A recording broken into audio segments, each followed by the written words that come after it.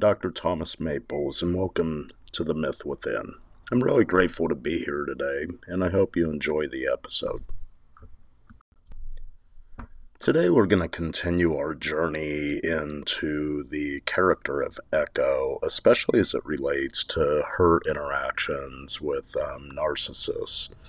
We see a lot of emphasis in today's society on Narcissus, especially as it relates to mental health and the idea or the concept of a narcissistic personality disorder in general.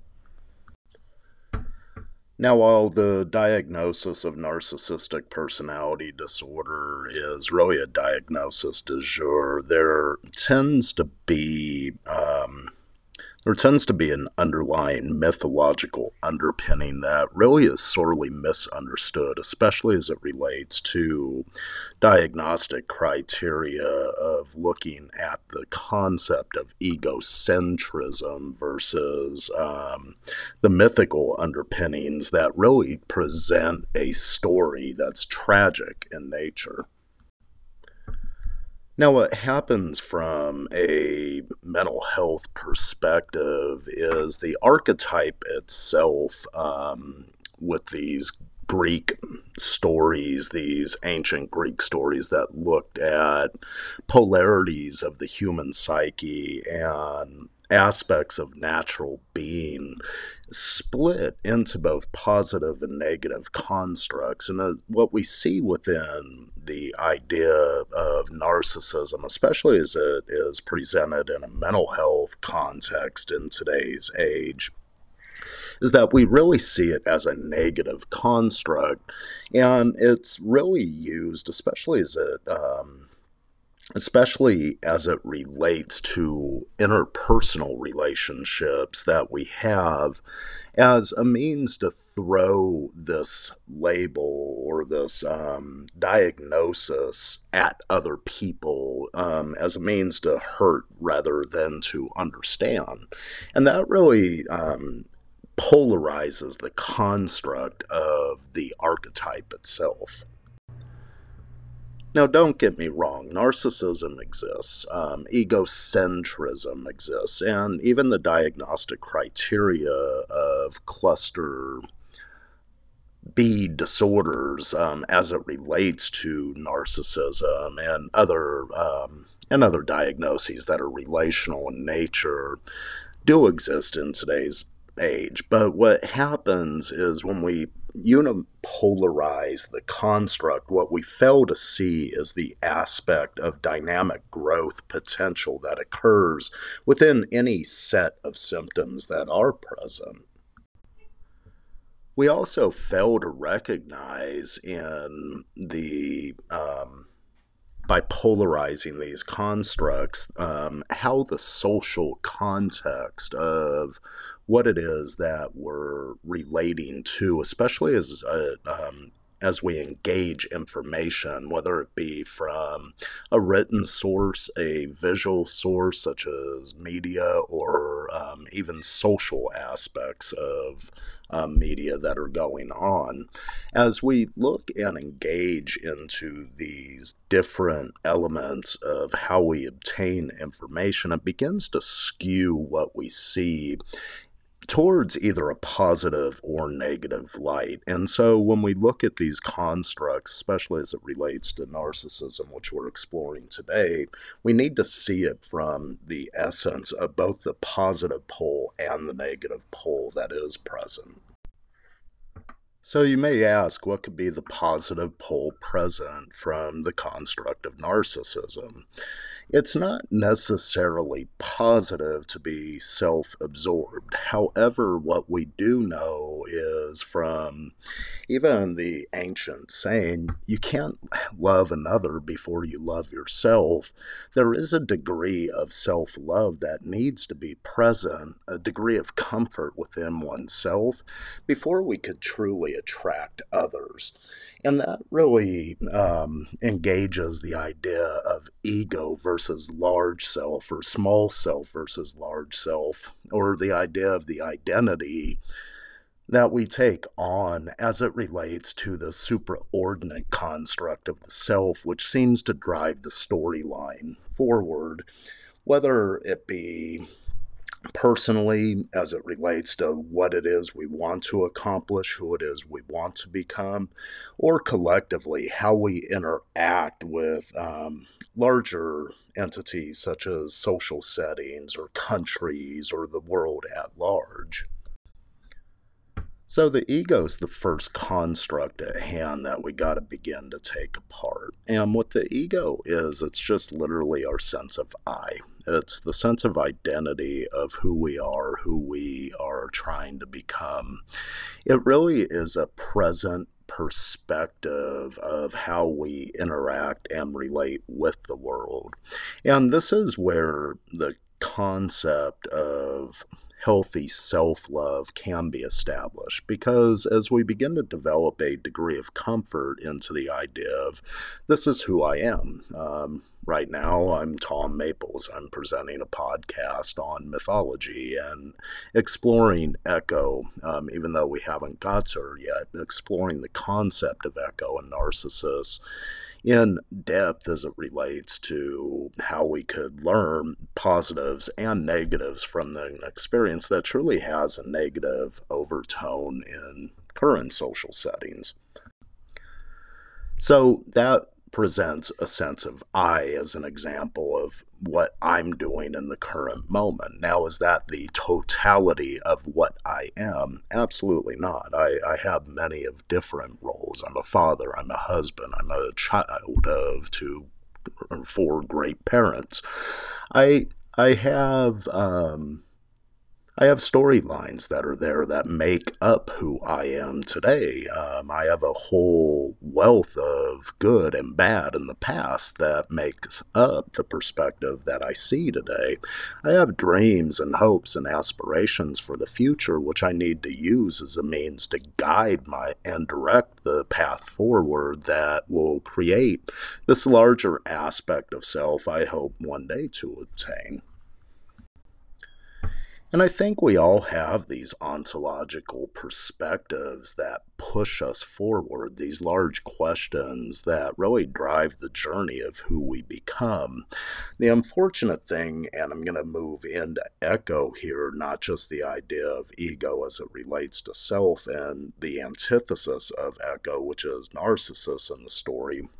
I'm going to look at Echo from the social aspects that divert our attention, all the chatter that we begin to listen to that will pull us away from these larger questions that drive self-development and really form a overall distraction as it relates to our capacity to find inner peace, to find the self. And this is the real aspect of where Echo and Narcissus allows us to see some inroads where we may be distracted from these larger constructs simply by all the chatter that's going on around us that's vying for our attention. And unfortunately, if you look at the people paying or the entities paying for our attention, I begin to wonder if that's truly an aspect of how we want to align the deeper aspects of the self as we move forward, not only individually, but collectively. So who's buying for our attention? Well, for better or worse, just take a look at any given news media. Any commercials you see, these are individuals paying for our attention. This is Echo. This is Echo in action. It's chatter. It's repeating similar messages to buy for our attention, to move us away from truly understanding the reflection of beauty that is within. You look at commercials such as, I'll take a beer commercial, you usually see individuals that are pretty good off looking, and they a lot of times are partying, having fun, and this really touches upon the youthful exuberance so common in our society. The only problem is that this is really a myth that's being portrayed because individuals that drink to excess, they never have a body like what's being portrayed on the commercial. And individuals that drink to excess, they may not be having fun. They may actually be in a much darker place of addiction that is present. And so, what's the meta message that's sold? The meta message that's sold is that you need to maybe drink to have fun, or you need to party to have fun. That youth is fun, that exuberance is fun. And then what happens is if you don't have one of those entities, then you must not be fun. And this is the way that industrial organizational psychology works upon the human mind. They take aspects of the human condition, and then they could gear and customize the message to it to begin to present a means of, if I'm not this, then there must be something wrong. So now I have something to correct. The same happens in pharmaceutical commercials where they come up with a list of ideals of, are you sleeping well enough? Are you tired?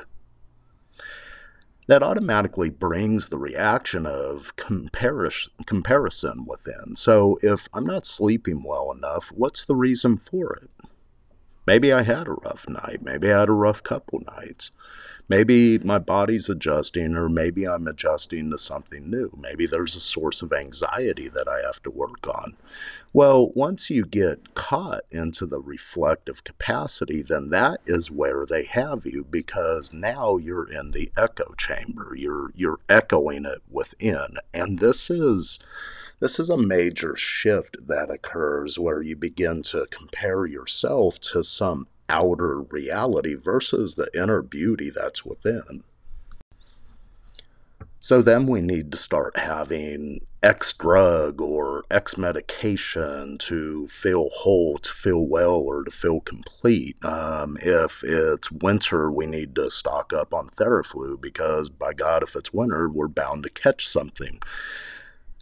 You're not bound to really catch anything if you find a vision towards optimal health in the first place. And really, this is where the echo can distract us from self, and that in essence is the tragedy behind the myth of Narcissus, because Echo was ultimately shunned by Narcissus and went into the woods to basically pass on. The love of her life could not see her, and was actually had disdain for her because the only thing she could do is echo the words that he had. The problem with Narcissus was the mirrored reflection. He had no idea it was himself he was looking for. In fact, he couldn't find love outside of anything other than this reflective image that he saw in the lake. And even that reflective image was not of his own voice. And that really is where Echo played in, is because he couldn't give her love as it related to the only thing he loved was something he never knew. And that is the sadness that really plays into this ideal. And I want to take that back into where we're at today. What is echoing on our TVs? What is echoing on our screens? Where is that diverting our attention from? And to what cost? More fearful, to what profit? These are main questions we need to ask as it relates to these myths and the lack of a cultural myth we see so present in modern society. I'll leave you with those questions for now to ponder. And I truly want to thank you for being here. On a side note, I'm getting ready to go on a wonderful trip to the cradle of civilization to let go of the chatter of echo. I'm going to Rome and Greece, where all of this began. I'm going to see how the ancient ruins begin to shut down the chatter in my mind so that I may be able to reignite some passion to move towards that self. And just in doing so, hopefully I have more to give here on this channel. I'll include some pictures, but for the next 3 weeks, I will be away from the podcast, and I do want to wish all of you well, and I do want to thank you all. I look forward to working with you, and if you have any questions or comments, please feel free to leave them. I'd be happy to include them in an episode of The Myth Within. And as always, I wish you blessings on your journey to advance confidently in the direction of your dreams. Thank you.